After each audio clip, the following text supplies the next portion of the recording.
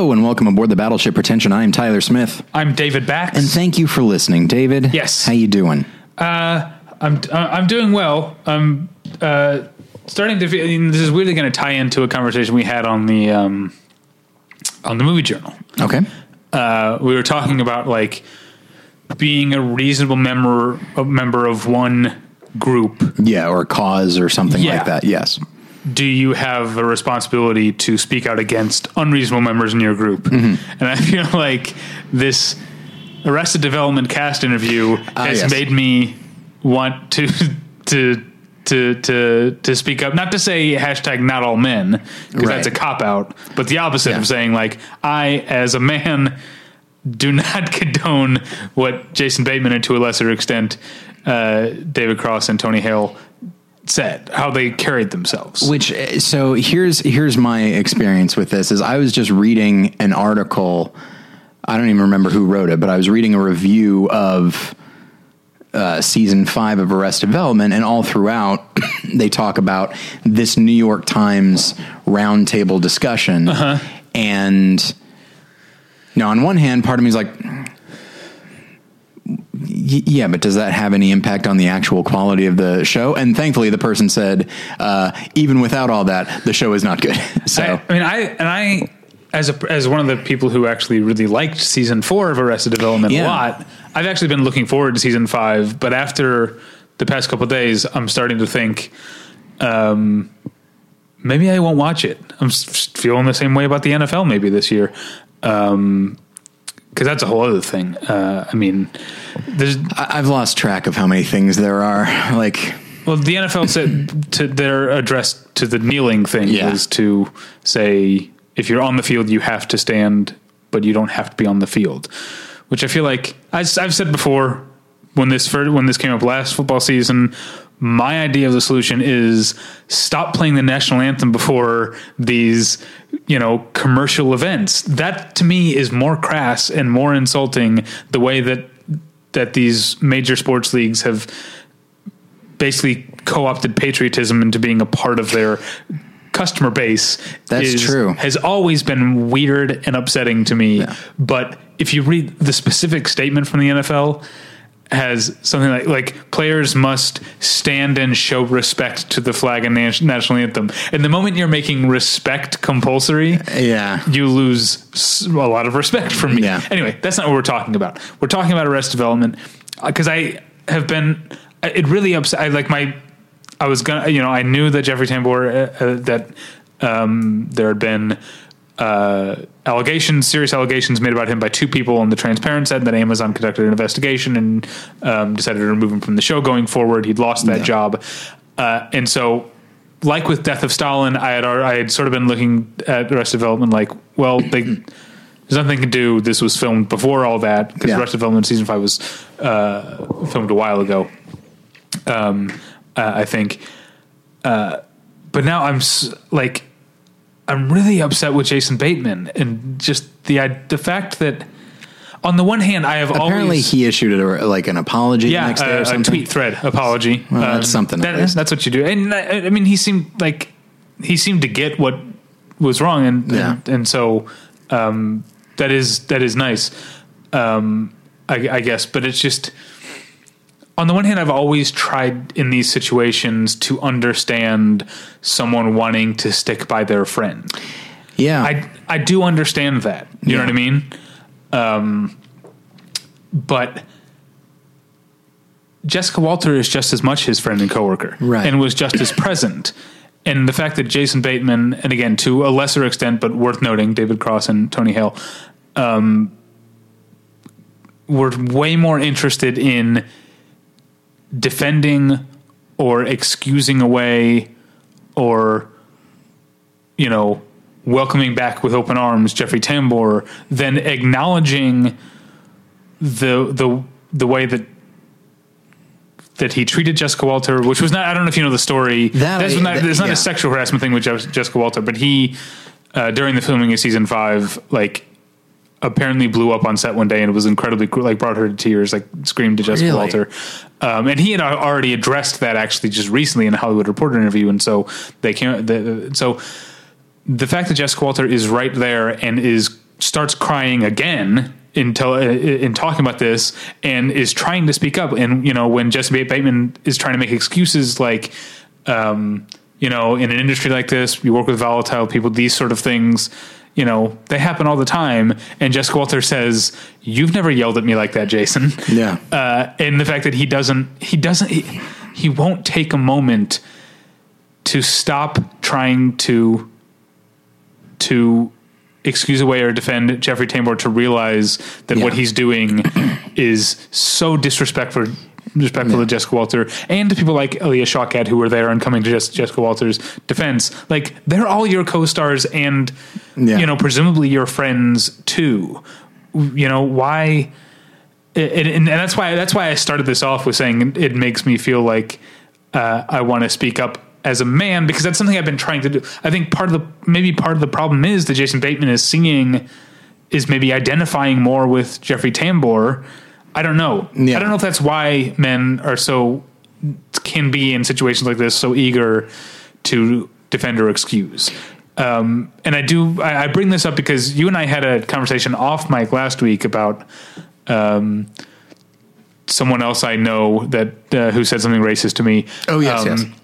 And I was talking about how I've been trying and not always living up to this resolution, but trying to, when someone who is in the same category as me in terms of identity, be it white, male, whatever, says something derogatory towards the minority group, to make it clear, not like necessarily to be a dick or pick a fight, but maybe if that's called for, but generally to make it clear that I don't agree with them. Because I think sometimes there is an assumption like, you know, hey, we're all straight and we think gays are gross, right? And I can make gay jokes, and as long as you don't say anything, I get to go on believing that everyone who is like me feels that way. And so it really, this New York Times thing really got into my head, because I really keep trying to think what I would have done if I would have been there. And I think having made this resolution, I definitely would not have been doing what Jason Bateman did or excusing it. Because I think, I also wouldn't have kept quiet let Jason Bateman hang himself with his own rope. You know, I feel like I like to think that I would have stood up and said something, but I also am kind of ashamed of myself that it's taken me this long into my life. By 35 years old, not only do I not have twice my salary in savings, but I also am only just learning that I need to make it clear to racists and homophobes and misogynists that I am not one of them. Oh, geez. Well, that sounds like a tall order all the time. It sounds tiresome. See, I like to just laugh at any time anybody makes a joke. That way, I'm always in solid. Yeah, but I was telling you about... I'm sorry, I'm dominating the conversation. That's fine. But there's a coworker that I have who... Step lightly. What's that? Step lightly. Yeah, a coworker that I have who...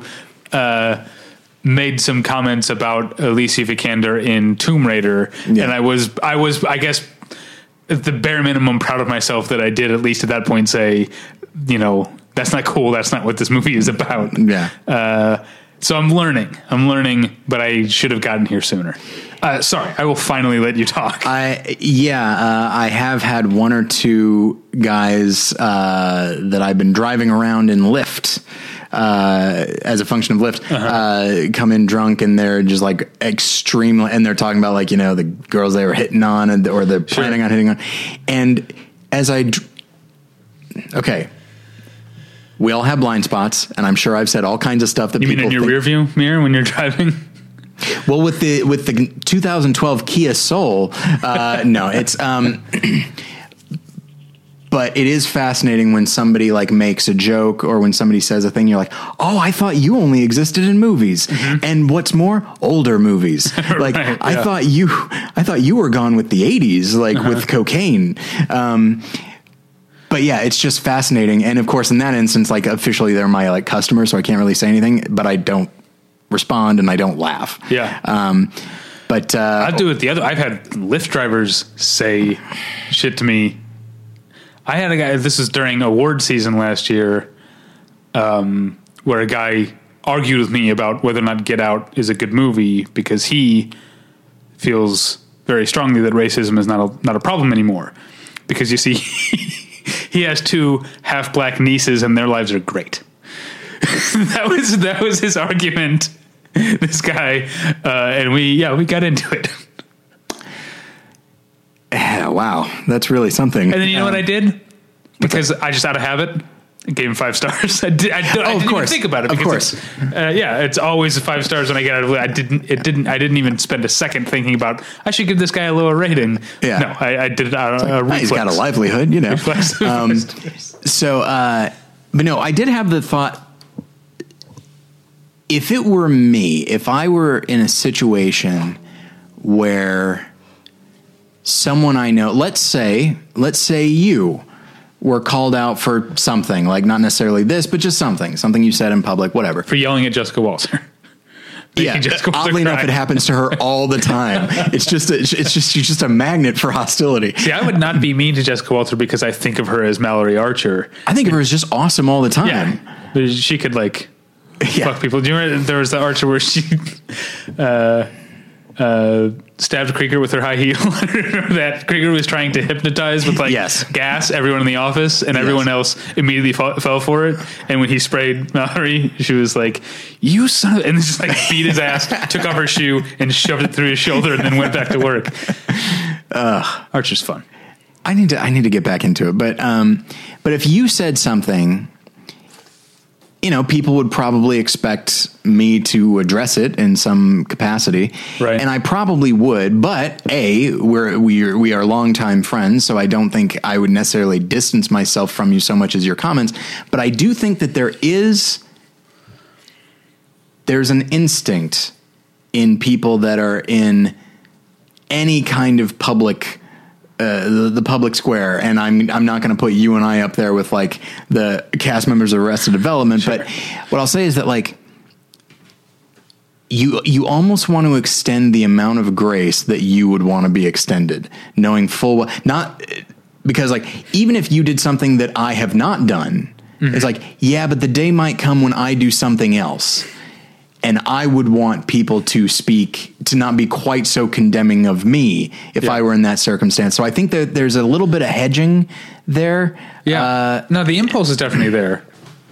I definitely understand that. But I also, again, I can't put myself in Jason Bateman's shoes, but I can't imagine myself committing to that impulse while Jessica Walter is crying in the same room with me about the thing. That's what fascinates me. It's the impulse of someone in a singular interview. When they're talking to when it's just him and the interviewer. But yeah, if they're there, you know, hang on. The ice cream truck has shown up with its little weird, horrifying dinging bell for you. Yeah. I think that's the issue for me is that, there are a number of issues, but it is fascinating how tone deaf it is given the circumstances. Oh no, that's a different one. Yeah, that's not as annoying a sound as the one last week. The upshot of this whole conversation is that we love Jessica Walter. Yeah, absolutely. Yeah. And it is a shame.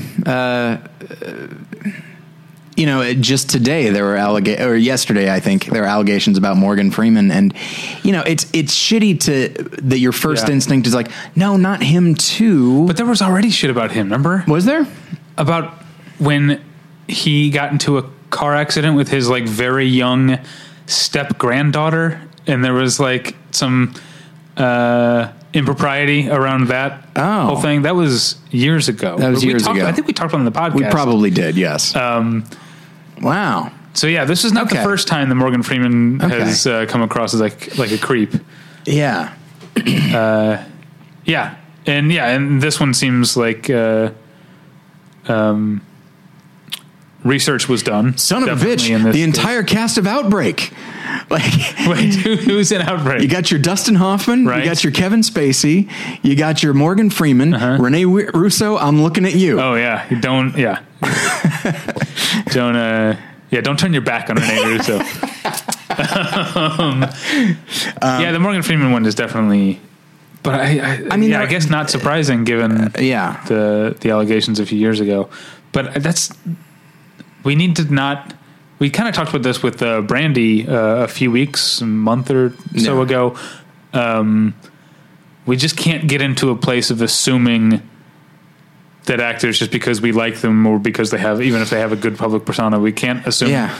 And not just actors, any like artists that we look up to, we can't just expect that they are good people, you know? Yeah, especially many that would assume that regularly will condemn the business that this person has been in for decades. Uh-huh. And it's just like, and maybe the reason that we think that they're good people is like, well, it looks like the business, the industry has not rubbed off on them. It's like, maybe it has. That was always the thing about Dustin Hoffman, that he lives in apparently not a mansion, like obviously a nicer house than I'll ever afford, but like a relatively nice house. Wait, did you ever hear that story? I can't remember who it was. A screenwriter telling a story about having a meeting with Denzel Washington at his house. Okay. And he went to his house and he was like really impressed by Denzel Washington's modesty. Like I was saying, it's like, this is a nice house, but it's like, he doesn't live in some crazy mansion or whatever, you know? And so they're sitting and talking about the screenplay that they're going to work on together, that Denzel Washington's going to star in. And at some point they're going to get some food or something. Denzel Washington was like, well, let's go up to the house.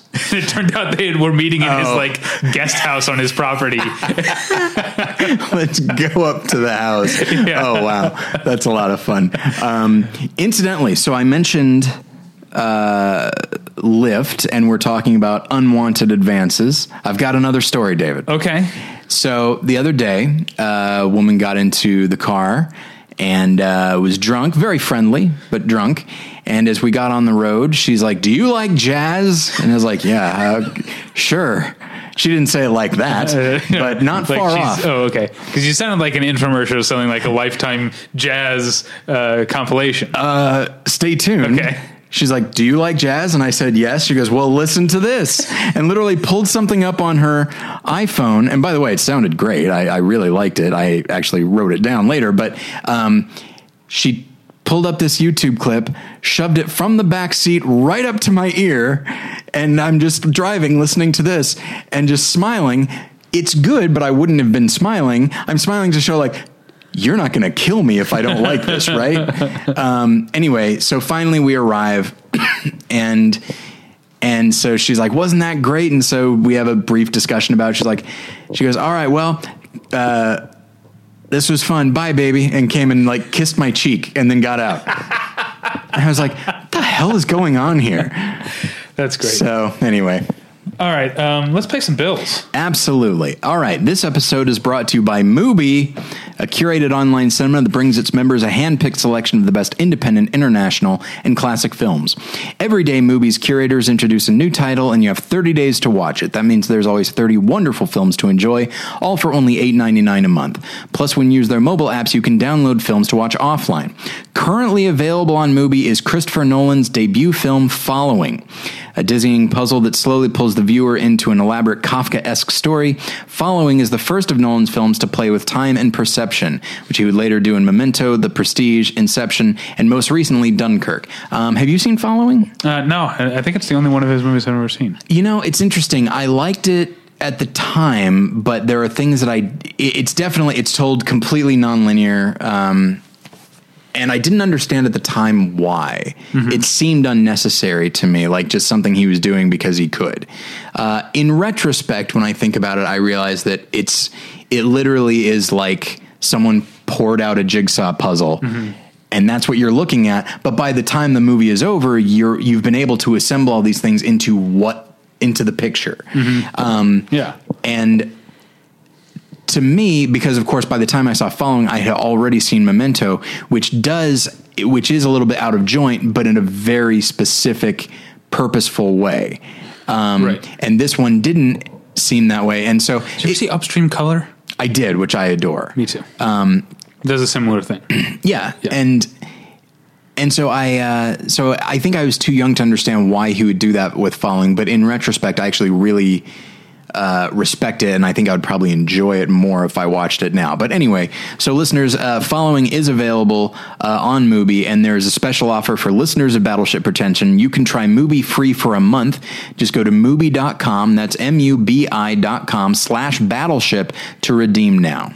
And I want to tell you about tweakedaudio.com, which is where you go for professional quality earbuds in a variety of stylish styles and colorful colors. They look great. They sound great. Tyler and I use them each and every day. This week, not today, but this week, I was listening to the first new Parliament album in 38 years. Oh my gosh. It's called Medicaid Fraud Dog. And it's surprisingly good. I feel like between one of my favorite bands, Sleep, in between Parliament, Sleep went 20 years, Parliament went almost 40 years. Yeah. But usually when bands come back after a long time, they suck. But like both of them have like put out some pretty good music. But the Parliament album is part of a very troubling trend for me. Okay. That we're seeing in the age when albums are digital, Spotify, Amazon, they could be as long as they want. And so Parliament and Migos and Race Remerd all like put out albums recently that are approaching the 2-hour mark. It's wow. Too long. That's really long. Yes.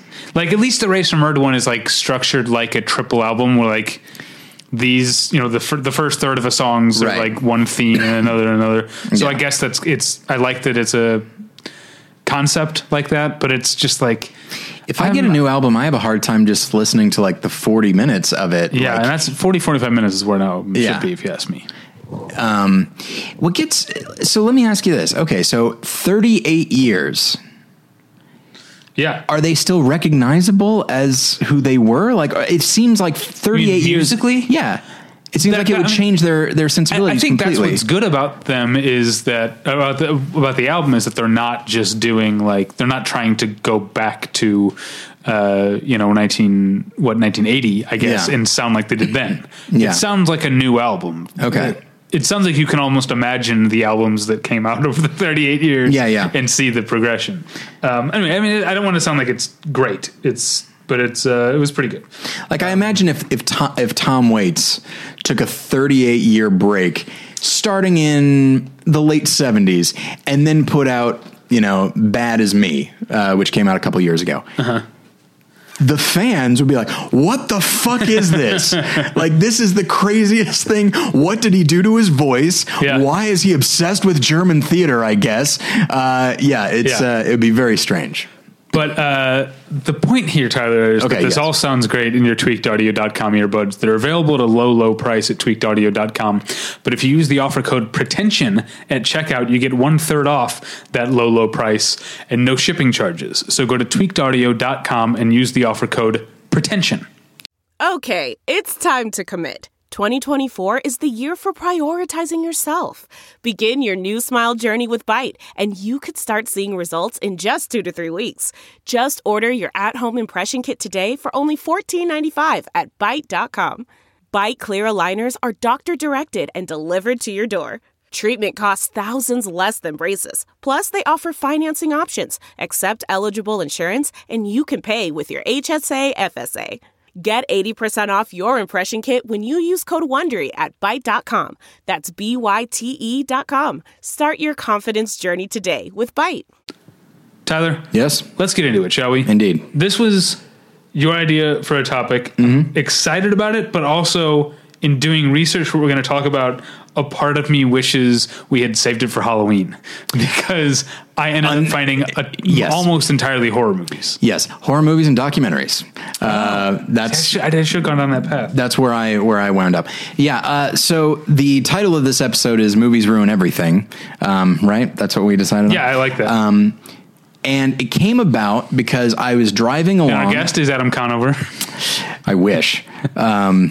He's a delight. Even when I think what he's doing is a little bit simplistic on his show, I enjoy him a lot. Yeah, I like him. His level of energy is not usually a thing I like, but I feel like he'd be a lot of fun to talk to. Yeah. Provided I don't talk about anything that's important to me. Okay. I was driving down the street, and of course there are billboards everywhere, and I saw a billboard for SeaWorld. And it was talking about like some Sesame Street tie-in. And then I saw some other thing at SeaWorld that was something else, notably not sea. And I realized like man, like I'd be fascinated to know, like I went to SeaWorld when I was a kid.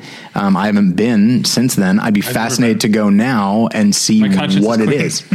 Right. Yeah. Yeah. No, I mean, and what's interesting is like, I poured all kinds of garbage into the tanks. Sure. You threw rocks at the orcas. Yeah. And be like, you're not a human. I don't care about you. And so, my wife has a story that she likes to tell when she was an adult, like she and her sister took her sister's kid, our nephew, this is before I was in the picture, to SeaWorld. Mm-hmm. And they're like at the like dolphin or whale show or whatever.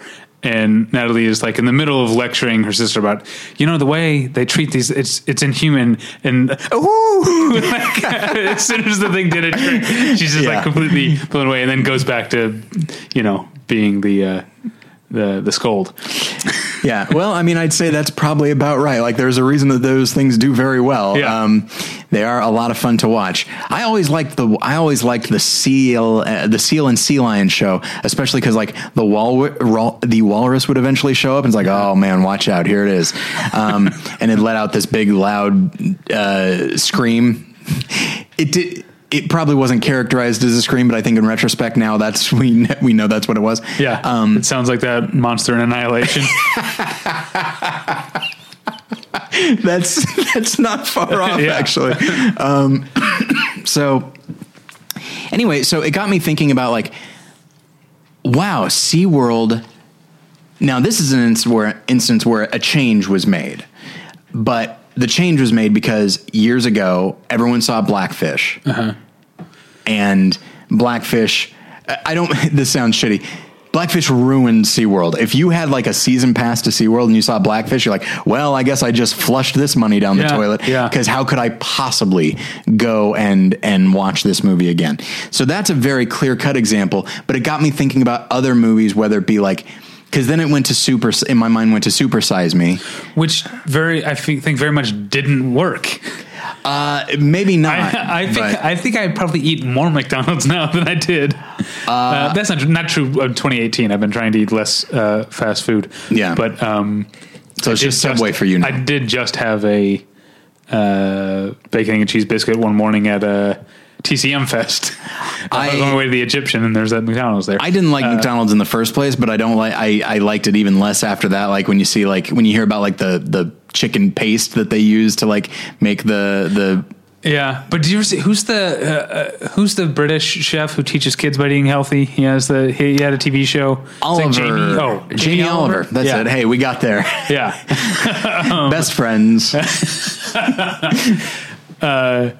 He did the thing when he was like, kids, do you like chicken nuggets? I'm like, yeah. And then he showed the whole video and he was like, now, do you still like chicken nuggets? And they were like, yeah. I was like, you dumb shit. Yeah, it's the chicken paste thing, the separated chicken pink thing doesn't have any effect on me either. It's interesting. It's like, just that's interesting. Yeah, unless you're telling me that it was human or something, like I'm gonna keep on eating chicken nuggets. Yeah, that's true. They're fucking good. Yeah, but like my mind went to that, and not that it necessarily ruined it for me, but I bet it ruined it for somebody. So then I started branching out more and more, and started thinking about narrative films. Probably the most obvious, the one that you hear a lot about, is Jaws with the ocean and swimming in the ocean, which is no question that is true for me. Like if I set foot in the water, which is rare anyway, if I walk out far enough that the ground or whatever you want to call it, my foot is no longer touching it, even if it's just an inch from it, it's like, well, I'm dead. This shark is going to eat me. Because you mentioned that when you emailed me about this, and I definitely get it. But I'm wondering, I've never liked natural bodies of water, really. Sure. Anyway, yeah. So I was trying to figure out, like, is it because of Jaws? There's also, I know we're talking about movies here, but there's a Stephen King short story that I think is called The Raft or whatever. The Raft, which was made into a part of a film. Was it? Yes. Which one? I don't remember, but like one of those anthologies. Yes. This is the one with like the college kids or whatever on the raft, and there's like a blob black type thing. mass under the water. I actually just watched it on YouTube like a week ago. Wait, was it one of the? Was it made for TV? Was it one of those? Was it an episode of Amazing Stories? It might have been that. I know they did a number of Stephen King stories for Amazing Stories. For some reason, I thought it was maybe one, like part of one of the Creep shows or something. What I mean, maybe it was that. Yeah, I'm looking it up right now. Yeah, Tales from the Dark Side, fun show. Anyway, but I was also wondering maybe like which did come first, and the other one. This is not a horror movie, but I had the same thought because Creep Show 2, by the way. Okay, good to know. I've always found alligators and crocodiles terrifying, and I'm trying to think like, can I draw that back to the end of Temple of Doom? When there's that whole like at the bottom of that canyon, there's just that whole. The water is essentially all crocodile, and when the guys fall in there, they just get ripped apart, and the crocodiles roll over them. So Peter Pan is terrifying for you. But that's not like. Is it because of Temple of Doom, or is it just because it is completely logical to be terrified of crocodiles and alligators? Yeah, I think what it comes down to, like with sharks, of course, great white sharks are terrifying. It's like, yes, but they're more scared of you. Well, they have the advantage if we ever come face to face. Right. But the issue is, it's very unlikely I'm going to encounter a great white shark in the ocean. Right. But this film has put it so in the forefront of my mind that it's done now. Like, I'm no matter where I am in the world, even if it's somewhere where a great white shark would never go. It's like, you know what? That one in Jaws the Revenge went all the way down to Bermuda. Right. So, but you're up in like the Puget Sound. Yeah, like Washington State. Exactly. Yeah. But yeah, so, and interestingly enough, I was talking with Jen about this, and she said that Temple of Doom ruined, I mean, it's a weird thing to ruin, centipedes. Not that she liked centipedes, but she is to this day positively terrified of centipedes, because when Kate Capshaw like reaches in and there's all those bugs on her, there was specifically a centipede, and like Jen as a young girl was not frightened of them. Yeah. And from that moment forward, like it's again to this day horrified of centipedes. Well, then let's talk about spiders, because I know you're afraid of spiders. I am. Speaking of Indiana Jones, Raiders of the Lost Ark has the spiders on Alfred Molina at the beginning. You might have been the one to tell me this story about shooting that scene, in that the first couple times they shot it, the spiders wouldn't run around. Yeah, they were just hanging out. Because they were all male. Yeah. And Spielberg was like pissed off. He was like, this is going to look like we have fake spiders on. We have these real spiders. And they put one female, and all the males went nuts and like were crawling all over him immediately. Yeah. But tarantulas don't really scare me that much. Are you shitting me? I understand they look scary, but they're not that dangerous. Looking scary is enough. Okay. But here's one that I want to get to, because I think you have a longer list than I do, and this one's probably on it, so I'm going to steal it from you. Okay. Arachnophobia. And there's something very specific. I think it's going to be different than yours. Okay. Arachnophobia, I would love to, because I watched it a lot as a kid, and I would love to watch it again now and see if it holds up. I feel like it does in probably ways that I don't. I think it's probably funnier. It's probably funnier now than I realized. Yes. But it does a really clever thing repeatedly, which is just, most of the times it does this, it doesn't result in a spider bite. Yeah. But having people reach their hands into places they can't see. So like there's a part where there's like in a kitchen, there's like hanging coffee mugs. Do you remember like, and someone's tipping the coffee mug. So, and every time when they reach their finger in the coffee mug, you're like, watch it. Yeah. Or like reaching into a box of cereal, or the one that I constantly think of, and I think subconsciously to this day, if I have to reach under a lampshade to turn that's on there. Okay. I thought you Arachnophobia ruined lamps. Yeah. If I have to reach under a lampshade to turn on or off a light, I don't even think I'm maybe not consciously thinking of arachnophobia, but I know I try to do it as quickly as possible. No question. It's probably because of that. No question about it. And of course, I don't think there is in existence a spider that small and that deadly. Do you know what I mean? No, yeah. That's part of the thing about arachnophobia is that they're super small, and yet they could like kill an elephant with one bite. Or whatever. Yeah, and then of course there is one where like the two characters are like eating a bowl of popcorn, and there's one in there. They're watching Wheel of Fortune. Yeah, she needs to buy a vowel. I've seen this movie so many times. Yeah, it's weird.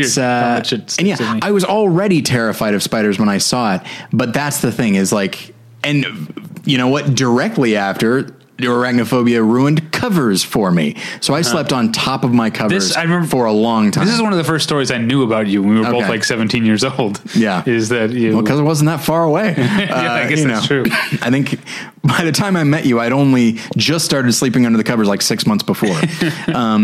But yeah, so that's fun. Yeah. It ruined the same thing for us. That's neat. Yeah. The lampshade thing. Okay. So, yeah, I think I probably do have a longer list than you do, another one, speaking of horror movies, and this one I think I've grown out of, maybe I subconsciously do it, but I know, okay, so I wasn't really allowed to see R-rated movies. It was pretty rare when I was a kid to see R-rated movies, so there aren't that many. Like, I saw Die Hard pretty young, but Die Hard, I honestly, is like, I don't actually think it's so... It's awesome, but it's like the violence is not realistic enough that I don't think it's actually damaging to, I mean, I was like probably like 8 when I saw it. Yeah. And that was probably fine. But one movie I probably did see too young, especially watching it now and realizing how much of it went over my head, is Candyman. Sure. I saw Candyman too young, and I definitely, for a while, if I had to go in the bathroom, would make a point of not looking at the mirror. Unless if I was like brushing my teeth and I had to, I get it, but if I'm just going in to use the bathroom, I'm like walking in, looking the other way. I've grown out of that, but that for a while at least, Candyman ruined mirrors for me. Okay, I get that. I could see. Yeah, and I still have not seen Candyman. It's so good. I could see that being too young. Like seeing that movie too young would be pretty rough.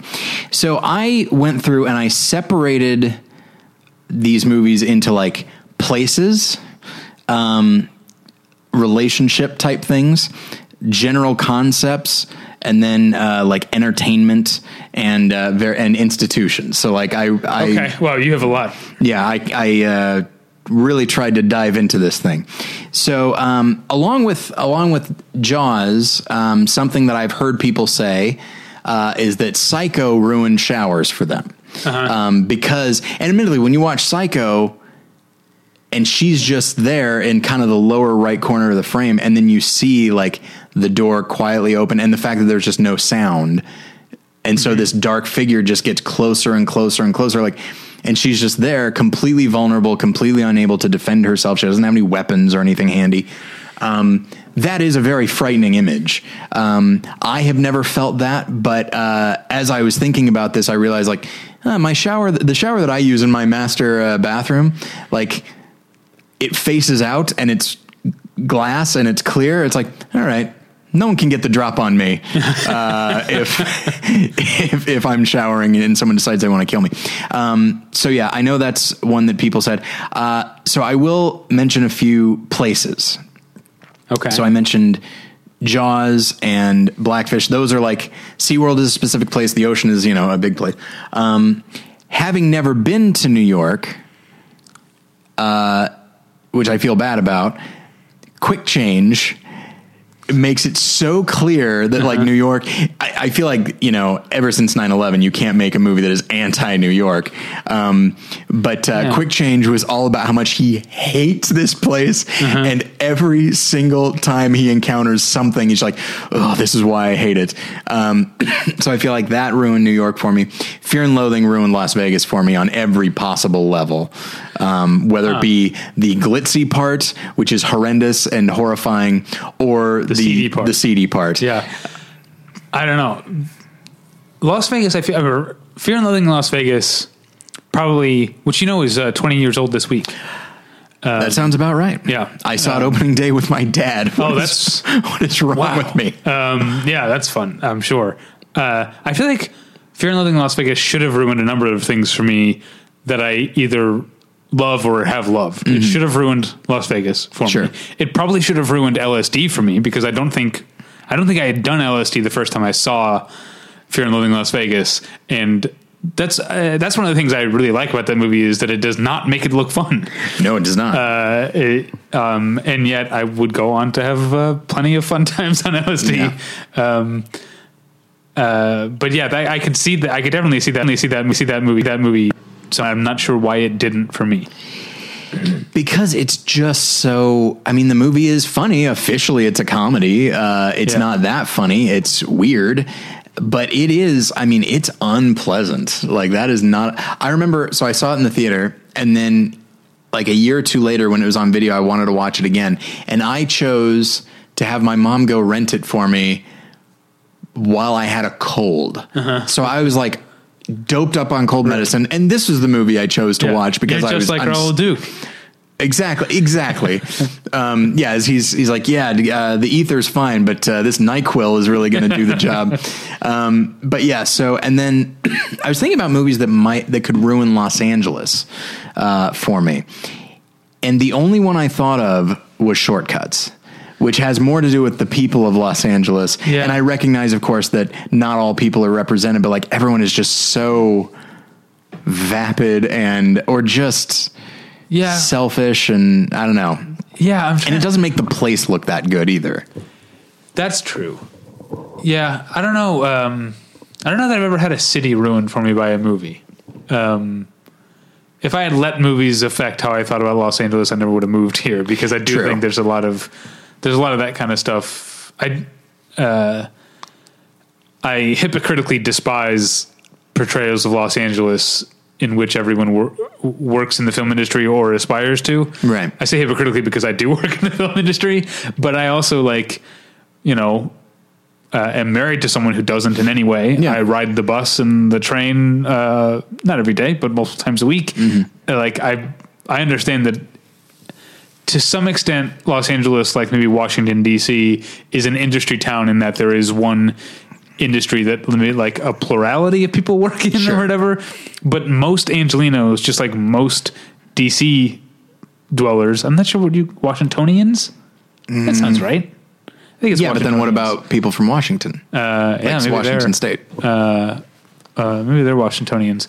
That reminds me, speaking of demonyms, which is what that's called. Okay. There are two countries in Africa, Nigeria and Niger. Mm-hmm. The demonym is Nigerian for both of them, but in Nigeria or whatever, it's spelled like French style, IEN. Oh, jeez. Like the Montreal Canadiens hockey club. Speaking of hockey, this season, this playoffs has been so amazing. Oh, we're in the playoffs? Speaking of DC, we're about to start the Stanley Cup final as of this recording, with the Washington Capitals, who haven't been to Stanley Cup in 20 years, and the Las Vegas Golden Knights, who didn't exist a year ago. Yeah. That's neat. First year in the league, and they are going to the Stanley Cup final. I hope they win. You know what? If it had ended up being Vegas Tampa, I would say absolutely I'm pro Vegas. I think I still am pro Vegas, but now we're in a situation where no matter who wins, I'm going to feel bad for the loser. Yeah, and that's kind of a bummer to me. I wouldn't feel bad for Tampa Bay. They're good. Yeah. They're always good. Another observation I made on Twitter is that the NFL has turned off a lot of people this week. Maybe we should turn to the NHL to realize that sports are still fun. Sports can still be fun. All right. Back to the topic. Speaking of sports. Okay. I would say, even though the movie's not that good, and even though I don't care that much about football, Concussion definitely makes a really good case of this is a game that shouldn't be played. I mean, nobody's forced into it. Yeah. But of course that's true of hockey too. So I am kind of a hypocrite there too. Is it the, you should watch, who's the great Chicago, documentarian who did Hoop Dreams? Oh, Steve James. Steve James. He did a documentary called Head Games about concussions, not just in football, but in sports in general. Okay. And a lot of it is, there's a lot of hockey stuff in there. Surprising amount of soccer stuff. Interesting. Because they butt the ball with their head. Yeah. And there's such a thing as mini concussions. And it's also the fact that you don't have to be hit in the head to get a concussion.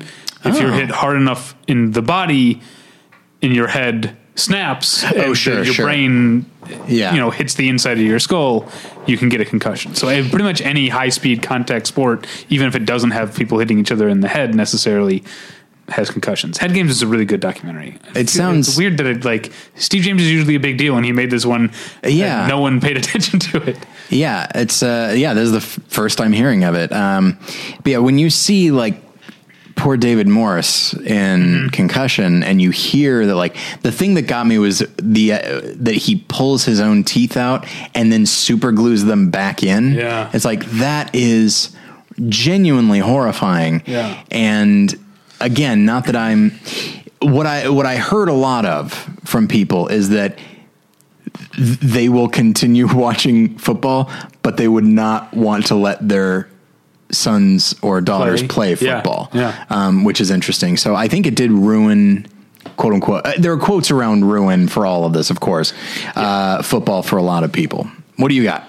Well, I did think of it in terms of place. This is me being I'm a cityfied city mouse, snob, city slicker type.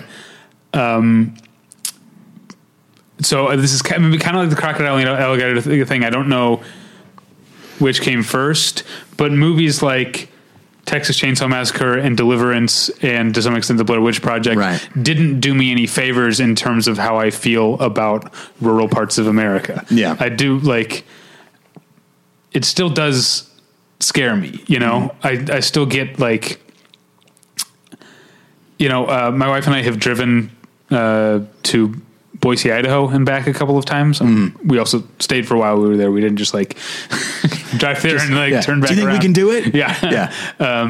We've been to Boise and driven a couple times, and that drive will take you through. I mean, I talk about loving Las Vegas. Las Vegas is a very small part of Nevada. There are parts of this country that are barely ever because unless you're like a trucker who's delivering things. Yeah.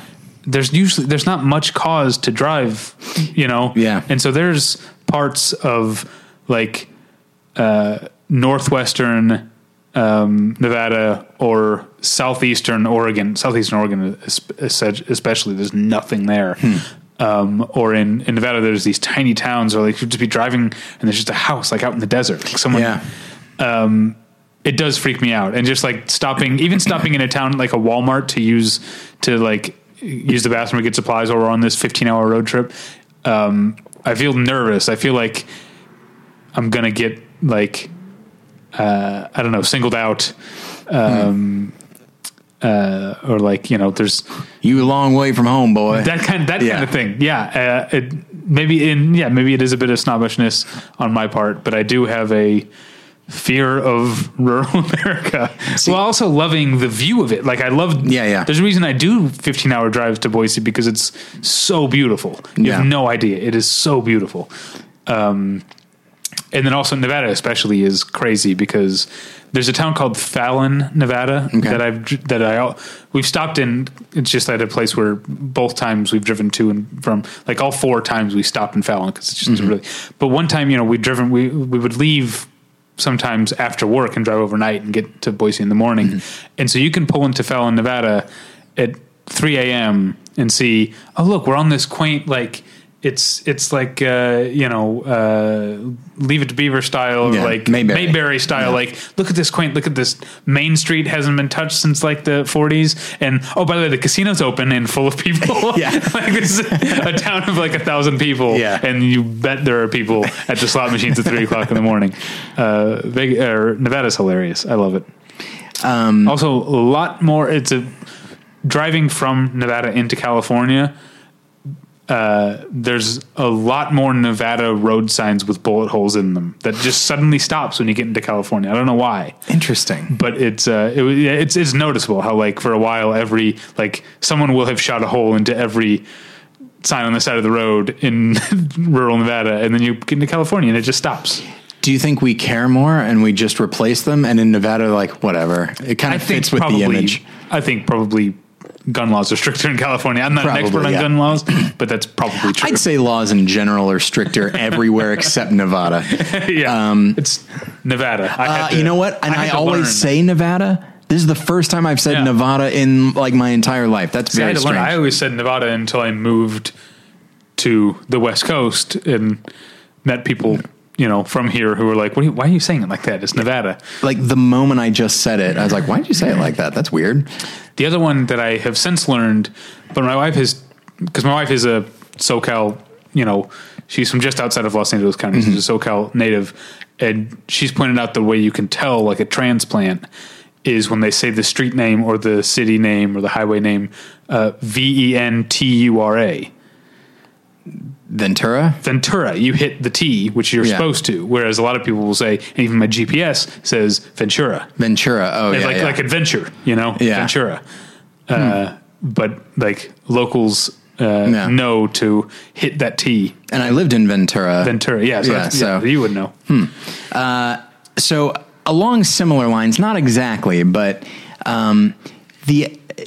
you're worried about like being overwhelmed by people or something like that when you go to where they are. Yeah, or being made to squeal like a pig, what have you? Get into being slaughtered like a pig, banjo duel. Yeah. So for me, I worry about hospitality, by which I mean bringing people into my house. Thanks to old funny games, and I know there are plenty of movies that are home invasion, but this is a situation where they are invited into somebody's house. Yes, under very specific circumstances. They seem friendly, and then they make their presence known. And we have the occasional like repairman come in. And you never, and then Jen will sometimes have like client meetings who come to the front door instead of the back where their meeting is going to take place. Mm-hmm. And, we let people into our house all the time. And it's just this realization that like, if this person just decided I'm going to stay or whatever, it's like, oh geez, I really can't stop them. Well, didn't you, not to name names, cause I don't remember the names, but didn't you at your old place have a Thanksgiving dinner once where some people essentially did that? You invited a bunch of people from church, and there was a group of people who like didn't socialize with anyone but the people that came with, sat and played board games and stayed longer than anyone else. Yeah. So they're the people I invited, and then there were the people they invited because they had nowhere else to go. Mm-hmm. And it's like, maybe there was a reason for that. And you know what? They were perfectly nice people, but at the same time, just like, Look, you don't have to go home, but you can't stay here. But they should go. Speaking of like board games, where's that? Have you been to the Game House in Glendale? No, it's great. It's like a coffee shop, but also there's beer and sandwiches, and you have to pay like a cover charge to get in. But then they have couches and tables and every board game you could ever want. And obviously that's where I'm going. You can stay because they have a cover charge. You don't really have to. Yeah. There's not like a 2-item minimum, or not like a time limit. You can basically just go and play games if you want. Yeah, you can go. Or have a snack, whatever. But it's great. They have every game ever. That sounds fun. Yeah. Anyway, it sounds like I'm working for them, but like we took we took our nephew, same nephew who went to SeaWorld with my wife. He like stayed with us for a weekend, and we went there and we had a blast. And now it's like whenever he comes to stay with us, that's going to be our plan. Like we're just going to go play board games. Did I, to go back a bit, did I ever tell you about, thinking of funny games, among other things, at my old place, which had a patio, with a wall that was accessible from the street. Right. And it was, I believe, 4th of July, the evening of 4th of July. And, but everything had died down. And then a guy just jumped right over that wall and stayed in my patio and sat in the chair and then just like laid down. And I was like, oh, well, I don't want that to happen. And it's a good thing that I, at the time, stayed up until 4 a.m. because that's when this happened. And so then I called the cops and I said, like, he's not being violent, but at the same time, I don't want him there. And so I called them and and they said, we'll be there in a few minutes. I'm like, all right. So I just stood there with the phone in one hand in case I needed to call 911 again and a giant knife in the other. Cause like, hey, you never know. And then the cops came in and I brought them in and the guy did not want to be removed and was thrashing about. And I was like, okay, I don't like that at all. He was inebriated? Yes. Oh, okay. Very much so. But okay. Your thing about inviting people in or people you live with reminded me of something that wasn't on my list and probably isn't on your list because I barely remember the movie, but that might be because of our male experience. But Single White Female, I feel like is a movie which I never saw. Okay, I saw it when I was younger, but I feel like that's a movie. I don't know if it ruined things for people so much as like it's become like a verb almost, like oh, she's single white femaling me. Yeah, you know. So maybe. I don't know. Maybe that's a different episode when a movie sort of like becomes a shorthand for something that like Gaslight. Yeah. That's a good one. Anyway, that is a good episode. All right, we might have run out of examples for all I know. No, I'm sure there have to be others. Okay, so and I'm going way too slow. I've got many more. Okay, I only have a few more. All right, so I will just say that A Woman Under the Influence, American Beauty, and especially Who's Afraid of Virginia Woolf ruined marriage. Now, of course, of course, I am married, but when I watch these things, especially Who's Afraid of Virginia Woolf, I was like, we should just get divorced right now because honestly, look at how it's going to end. I thought you were going to say these like movies are the reason you don't drink. Well, I guess there's that too. But that's the thing. It's like nothing ruined alcohol for me because I don't drink already, you know? Right. And I have no plan to. I talked earlier about having done LSD. I've never done cocaine. Yeah. But cocaine has been ruined for me by seeing people on cocaine. Sure. Like I imagine from your point of view, like being the sober person around drunk people can be obnoxious. I don't think it holds a candle to being, you didn't have to be sober around, you just have to be not on cocaine around people who are on cocaine. It's very obnoxious. So you don't have to have drank to have drinking ruined. Right. I guess that's true. And then I don't remember if you saw this movie or not. We Need to Talk About Kevin will ruin children. I don't have children, but if I see We Need to Talk About Kevin, it's like, you know what? Maybe we're not going to do this adoption thing. Really nothing. Yeah. Let's just better safe than sorry. Yeah. I haven't seen it, but I also feel like as someone who isn't interested in having kids, I feel like the way that people talk about children all the time ruins it for me because I feel like everyone, by the way, did you see that that study that just came out yesterday, or at least the news article about it was written yesterday about how people are like, not only do they assume that adults without children are less fulfilled, they are morally outraged at adults without children, men and women equally. That's odd. Yeah. Anyway, but I feel like because so much of the majority of the population just assumes that, you know, parenting or, you know, having a child, raising a child is a part of life, that I feel like the things that are supposed to be good about it aren't talked about very much because everyone just assumes. Right. So much of the public discussion about parenting is about the kids being obnoxious or like drawing on the walls or shitting all over the place or like parents not getting any sleep or like not having any fun, not being able to go out. Yeah. Like every time I see like a BuzzFeed list, it's like 17 hilarious tweets about parenting. And I'm just like, geez, why would anyone do this to themselves? Yes. And that's the thing is, it is an instinct that kicks in eventually, I guess, for some people, I'd say most people. Yeah. And so, they're like, oh, well, we don't need to talk about this. But then every once in a while I will see, like there was a thing that I retweeted on Twitter in which this doctor is playing with this, doing like these little magic tricks with a light with like this little kid, and the kid is just perpetually astounded, and it's the cutest damn thing you've ever seen. And it's just like, it's the kind of thing is like, well, okay, and now I want 10 children, but when they grow past this cute age, I'll just give them away. Okay. So now it doesn't take much to ruin hiking for me. I hate it so much on every level, but if I liked it, 127 hours would definitely make me think twice. Yeah, I was wondering if you were going to say Picnic at Hanging Rock, but I don't think you're just going to like disappear due to you're not going to sublimate into the air due to sexual repression, which is. Oh, is that the film? That's just one interpretation. Yeah, maybe David's interpretation. Oh, fair enough. Really, you know, there's a miniseries now.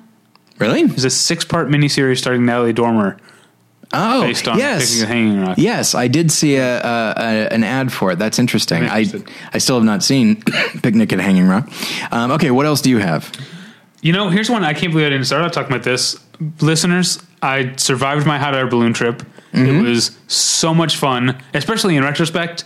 It's a little freaky at the time, but also a little fascinating. Yeah. But I did like, so yeah, they put, you know, they do it super early in the morning. You have to be there at 6 a.m. The whole thing's over. Like we were back in the car on the way back to the hotel at like 8:45. Yeah. And just a whole day ahead of us. We took naps, obviously. And I think there's probably some like weather reason they do it early in the morning, but a part of me wonders if it's just like, this is wine country and this is a way to ensure that people aren't drunk yet.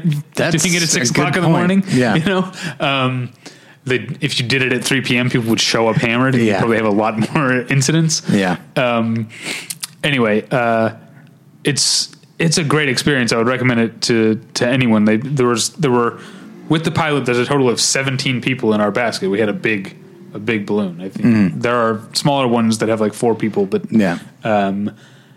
And it's just a really crazy feeling to be looking at the ground and just seeing it, and there's nothing between you and the ground. That there's obviously the basket, but like looking at it, you're not looking through a window or like a viewfinder or anything. You look at the actual ground, and the things on it are getting smaller. And it's weird how far away you can still hear dogs barking, which ended up being fun. Like hearing a dog and then trying to look down and see, can we find the dog that's barking? But I did like, sometimes I would like realize that I was gripping a little harder. Like you could just stand there, but I realized. And then the other thing I kept doing, especially the thing that got me freaked out the most, was a few times the pilot took us like into a cloud, which is fun, but it's so discombobulating it's a complete whiteout. You can't see more than a foot or two in any direction. And it's so smooth that you could convince yourself you're just on the ground. So it's such a weird feeling to know, like, I'm thousands of feet in the air, but it feels like I could just climb out and be fine. And so what I would do, and I didn't even realize I was doing it at first, I kept like I realized I was kind of like bending my knees. What I was doing is like reminding myself there was something solid underneath me. You know, this sounds great, but I think you might have ruined the idea of a hot air balloon for me. But anyway, to get back to hot air balloons, I've realized here's one of my few non-horror movies on here.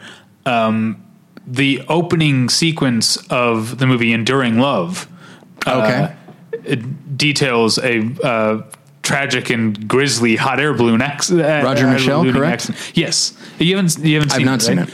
So basically there's a hot air balloon that I guess it didn't quite take off, and it's being like carried along the ground. And it was just a 2-person basket. It was a man and his son, and the man has been thrown out. And so there's a kid in the basket, and the hot air balloon is going across the ground and then going up to the sky with this little kid who can't pilot it. Oh. And so a bunch of the people who happen to be in the park try to pull it. Like there's like ropes. They're trying to grab it and they're realizing it's too heavy. They can't get it. And one by one they're letting go. And there's one guy who hangs onto the rope too long and then ends up losing his grip when he's too high up and falling to his death in the park. And that's just the opening. Like, and that's not a character. It's basically two of the guys. The movie's about Daniel Craig and Rhys Ifans played 2 of the strangers at the time who try to save this kid. They both survive, but Rhys Ifans becomes like obsessed with Daniel Craig. After that, it's such a cool movie. But yeah, just the image of that little kid being like floating away in a hot air balloon and that guy falling from too high. And then I'll save it for people to watch the movie, but like for a movie that's not a horror movie, the shot of this guy's corpse after it has fallen to the ground afterwards is really grisly and an image that is burned into my mind. So I think I'm glad that I conquered my fear of hot air balloons, but Roger Michelle didn't do me any favors with Enduring Love. Cool movie. Really cool movie. Yeah. I remember it's something that you talked about 10 years ago. And probably more. Yeah, definitely more because we were living in Chicago at the time. 10 years ago, I already moved here. Oh, gosh. That's true. Yeah. And me too. Okay. So let's see here. Okay, I'll talk about like entertainment next. Various things have, quote unquote, ruined Hollywood for me. Barton Fink, Sunset Boulevard, The Player, In a Lonely Place, and probably every movie ever made about Hollywood. It's very seldom. It's seldom that you find a movie that talks about how amazing it is. Yeah, but here's the thing that I think about in The Player that I think it gets wrong. Like the the reality is even worse. Yeah.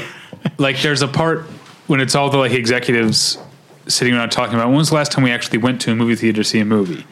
And Tim Robbins mentions, so I went to, I think he went to the Rialto, which isn't there anymore. It's been forever since I've seen it. He's like, I went to whatever, and I saw The Bicycle Thief. We were still calling it by its singular. We were still saying calling it Bicycle Thief at the time. And all of these executives who, the movie's being cynical about, like all these executives who make crap movies. The whole thing is about they don't make anything original. Every movie is pitched to them as blank meets blank or whatever. But all these executives who are like, oh, I love that movie, like giving lip service to being cinema fans. Yeah. But the reality is that they're not even interested in pretending. Like, it was and continues to be shocking to me, working in the movie industry, how many people work even high up, even sometimes in creative fields, like producers are somewhat creative, depending on where you are in the thing. Anyway, who don't actually care about movies or don't know about movies. Not that I don't want to be a snob that says you have to like have this conversation bubbles up on film Twitter every couple weeks about how much foreknowledge you have to have about movies. Or I don't want to say that, but it is surprising to me how often people in positions of power in this industry don't know or care about movies at all. That's very sad. Yeah. Like at least in The Player, they know enough. They're aware enough to pretend that they like movies. Fred Ward talking about Touch of Evil. Okay. Right, and then along those lines, it's weird because I'm reluctant to say this one because, there are plenty of like revisionist Westerns. And then there's spaghetti Westerns and stuff. So the idea of the Western ruining the Western, that's not the issue. The Wild Bunch ruined the Western for me. Of course, I mean, I love all kinds of, but like even like Good and Bad and the Ugly, which looks uglier and grittier and sweatier than movies we'd seen before. Even that, there's still like a fun romanticism to it. And there's still a grandeur. And no question. Yeah. Whereas the Wild Bunch is just like, fuck you. You like Westerns? Yeah. What do you think of this? What do you think of this scorpion being eaten by ants? That's the first shot, by the way. Yeah. That is a movie that makes me feel dirty. Yeah. I guess, or grimy. Like a film that, I mean, Ernest Borgnine is in it, and I recognize he's also in Willard as a villain, but he's in it. And I feel like there's always just sort of, and I might be wrong because now that I think of like From Here to Eternity, he's kind of a villain in that. But when I think of him, I think of like Marty and other stuff. And I think of him as just a genial guy. And even though his character in The Wild Bunch is mostly that, he's still a bastard. They're all bastards. The good guys, the bad, like the lawmen, the outlaws, they're all terrible. Everyone's terrible. Yeah. Like and I'd say that's probably a little bit closer to what it was. And it just looks so, you and I've talked about like depictions of extreme cold or extreme heat in film and that it can be hard to do. Everyone's just so damn sweaty in The Wild Bunch that I feel like, I need to turn on my air. Okay. I have a couple more that aren't on my list I thought of. Okay. One, again, it's not a movie. It's a short story. It's a Roald Dahl short story. One of his ones that's not meant for kids. Okay. Like the woman killing her husband with the leg of lamb. You know that story? Yes. Have you ever read the one that takes place on a cruise ship? I don't think so. So the premise is there's a cruise ship, and every night on the cruise ship you can place a bet on how many like miles they will travel over the next 24 hours, right? And so this guy, there's a passenger who finds out, overhears that they're going to be hitting a storm. There's a storm coming. And so he way under bets because he's like, these other people who are betting, they don't know that we're going to get slowed down by this storm. I'm going to clean up. I'm going to be the closest by a country mile. Yeah. And then they miss the storm. And this guy realizes he has like bankrupted himself. He spent way too much money on this bet. So his plan to make sure they don't make it as many miles is to throw himself overboard. So the ship has to stop. And he goes, up on the deck, and he makes sure that someone sees him. I have heard of this. Yes. Okay. Continue. He makes sure that someone sees him, and then and he throws himself overboard, and the last, I guess, reveal, which is kind of like cruel in retrospect, but the woman that saw him is mentally disabled, and her caretaker doesn't believe her, just thinks it's like, oh, that's nice. And she's like, a man went over the boat, and the caretaker's like, that's nice, let's go back. And so the boat just, no one knows that he went over the edge. Yeah. And he's just out there in the middle of the water. And he's broke. He's broke, yeah. Man. Talk about adding insult to injury. Yeah. So yeah, I definitely think of that when I think of boats in general and cruise ships in particular. But again, it didn't ruin it for me because I still love cruise ships. Well, and along those lines, earlier in talking about Jaws, and I was talking with Jen about this, she said that open water freaked her out way more than Jaws because it's based on a true story. And it's just so much of it is about just human error. Yeah. And the idea, and we were talking about this with 127 Hours and The Ruins, both the book and the movie, that there's something particularly awful about I'm doing something fun. I'm doing something. Right. I'm in a state of relaxation, and now I am fighting for my life. That is particularly rough. And the other one I thought of, this is a stupid thing to have ruined for you, but I think it really did ruin the idea of being lucky enough to stumble upon a bunch of money somewhere. Sure. Is ruined for me by a simple plan. Oh yeah. Like if I even begin to fantasize about, wouldn't it be cool to find, and I'm like, oh no, it would just all go wrong. Yeah, absolutely. Yeah. It's like, no, but I've got a plan, and it's very, but it's funny you mention The Ruins because same novelist. Scott Smith. Yeah. Okay. So this will be weird. Whiplash ruined ambition? Oh, okay. I thought you were going to say jazz, but I thought that no, clearly I'm still a fan of jazz. But even more so now that I know that kisses on the cheek are involved. That's how these jazz bugs say hello. You know what? Maybe. But yeah, just there are things that I don't like about Whiplash, but things I absolutely do, and one of them is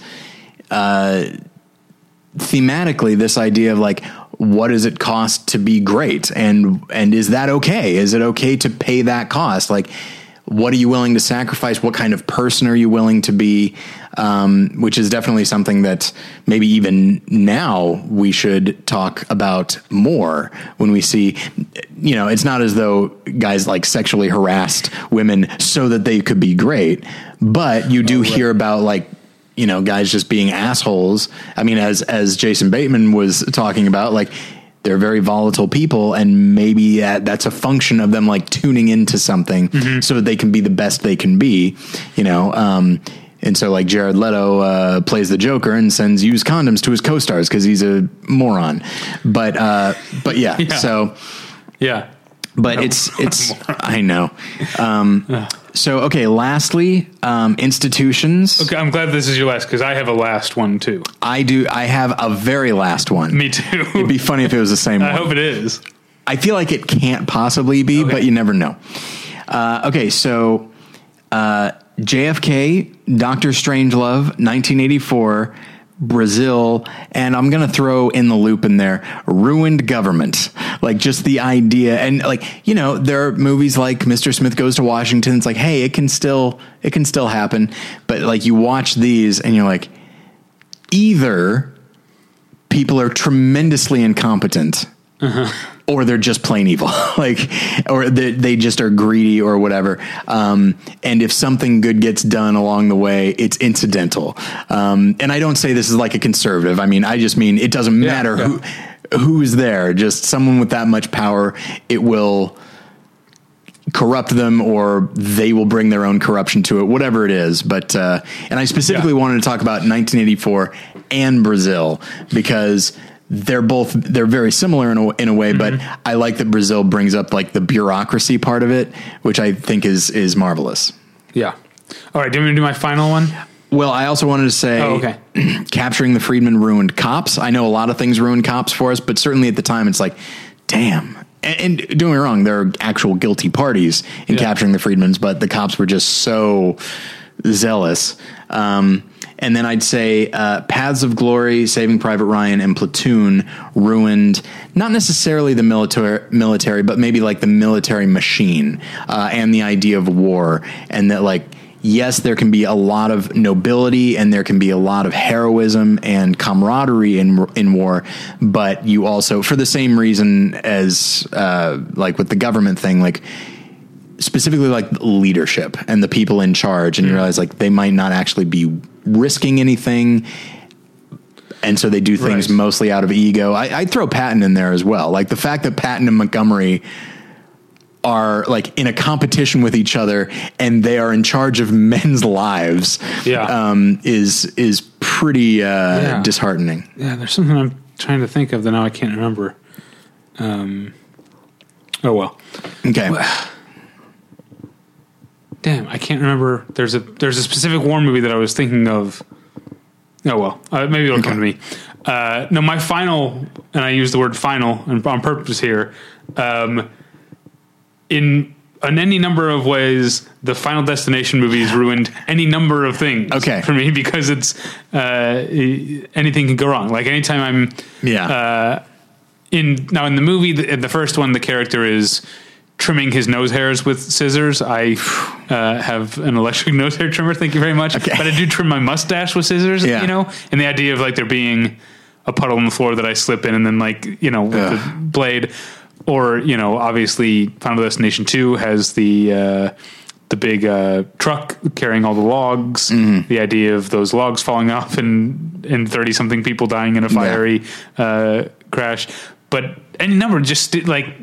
I'm trying to remember what the other ones are in the first one. This one, the Sean William Scott's death in the first one. Yeah. I think about like... He has the audacity to be near a train. He's not even... this isn't like the blonde girl stepping in front of a bus. Yeah. It's just there's a piece of scrap metal on the tracks that happens to get kicked through the air, I guess, by the passing train. And it doesn't cut his head off. It cuts the top half of his head off at an angle. Yeah, it stays with me. Yeah, that's one. And then, I mean, even as they get like crazier, like 2 has, I mentioned the logs, but 2 also has like, there's a gas tank that explodes next to a barbed wire fence and sends the length of barbed wire fence through the air and cuts. I've watched the compilations on YouTube. See, I won't do that. I just want to see him in context. There's also the plate of glass in the second one that squishes a kid. There's like a heavy plate of glass they're building as a construction site. There's like a guy is like lifting weights or something like that, and like these two weights like come loose and just smash his head completely. And then the third one has roller coasters.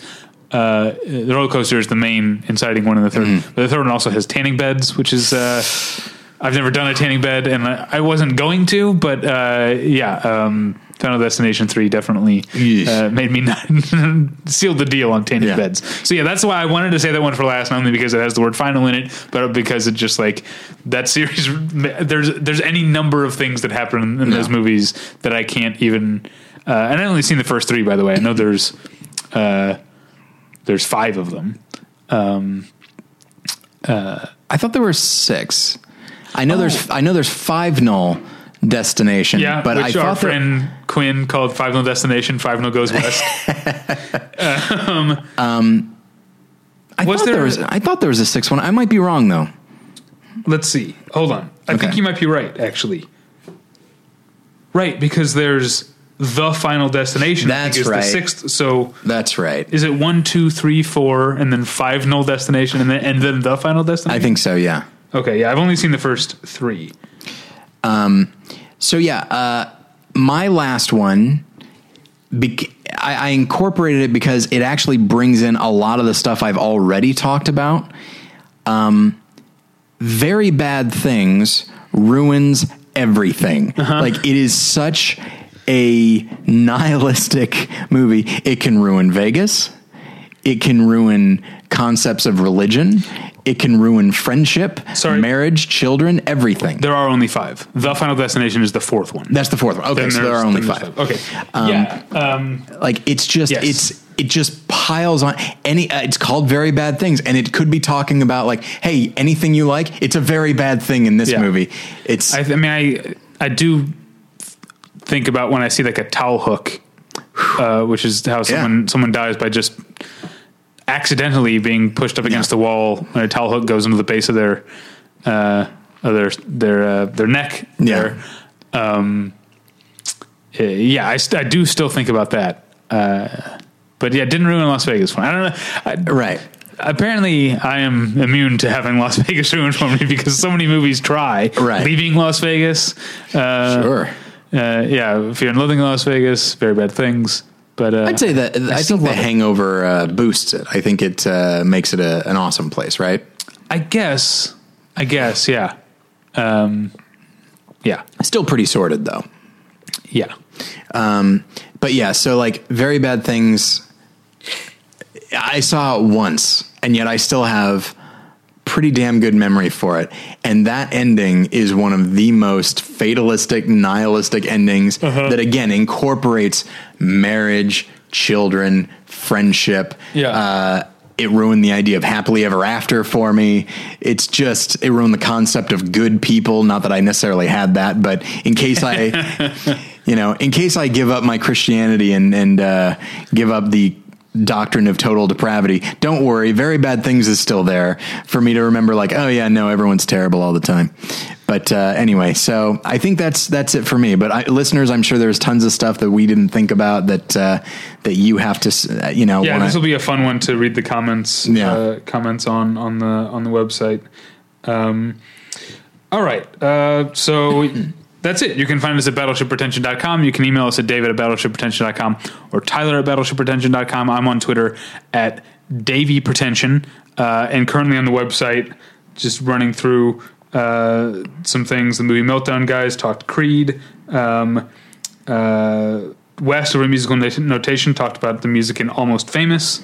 Tyler reviewed Solo. What the hell are you watching? Talked about Teenage Mutant Ninja Turtles 2.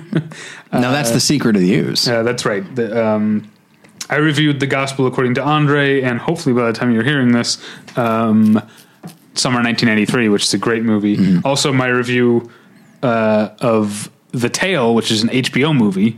Is up now. So that's just some of the stuff you can find at battleshippretension.com. I like that there's there's been a little renaissance in the last few years of Laura Dern. Yeah.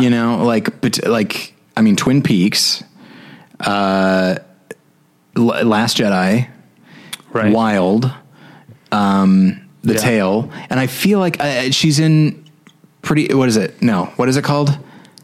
Not Pretty Little Liars. No, it's not that. Little Big Things, Big Little Lies. Big Little Lies sounds right to me. Little Giants. That's it. Yes. Rookie of the Year.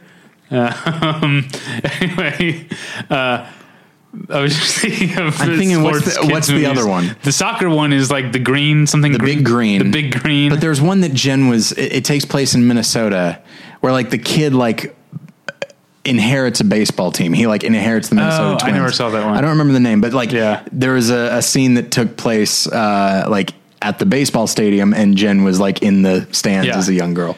Do you know? Did you ever see what's the Swiss Army Man? Did you ever see Swiss Army Man? Yes. Do you think that was the Renaissance kicked off by do you remember the Laura Dern joke in that? Yes. Because they're Paul Dano is teaching Daniel Radcliffe about Jurassic Park. And he's doing it. Yeah. And he's is talking about Laura Dern. And then later in the movie, when Daniel Radcliffe is trying to remember the name of the girl on the bus or whatever, he's like, I think it's Laura Dern. Yeah.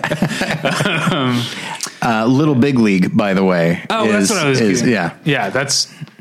Okay. There is Little Giants. There's Little Big League. There's the Big Green. There's Heavyweights. I never saw Heavyweights. It's not very good. But Rookie of the Year has Daniel Stern. That's right. That one I've seen multiple times for whatever reason. That's odd. Funky butt loving. That's my big takeaway from that movie. You remember? Yeah. Of course you do. Yeah. All right. And you can find Tyler on Twitter at TylerPretension or at morethanonelesson.com. What's going on over there? Nothing at the moment, unfortunately. But I'm scheduling and planning several episodes coming up, including with some guests, one of them very notable, which is very exciting. But yeah, so stay tuned. And in the meantime, we do have reviews. There's a review of Solo. There's one of Deadpool. And then the Two Geek Soup guys have been going through all of the Marvel movies over the last few months, and they just finally did Infinity War, so they're all caught up. Okay, specifically the MCU. Pardon me. Yes. They're not doing the X-Men. Correct. They're not doing Blade. They're not doing Blade. What about Blade 2? They are doing Blade 2. Okay. What about Blade Trinity? It can go straight to hell. It is the worst one. All right. Thanks for listening. We'll get you next time. Bye. Bye.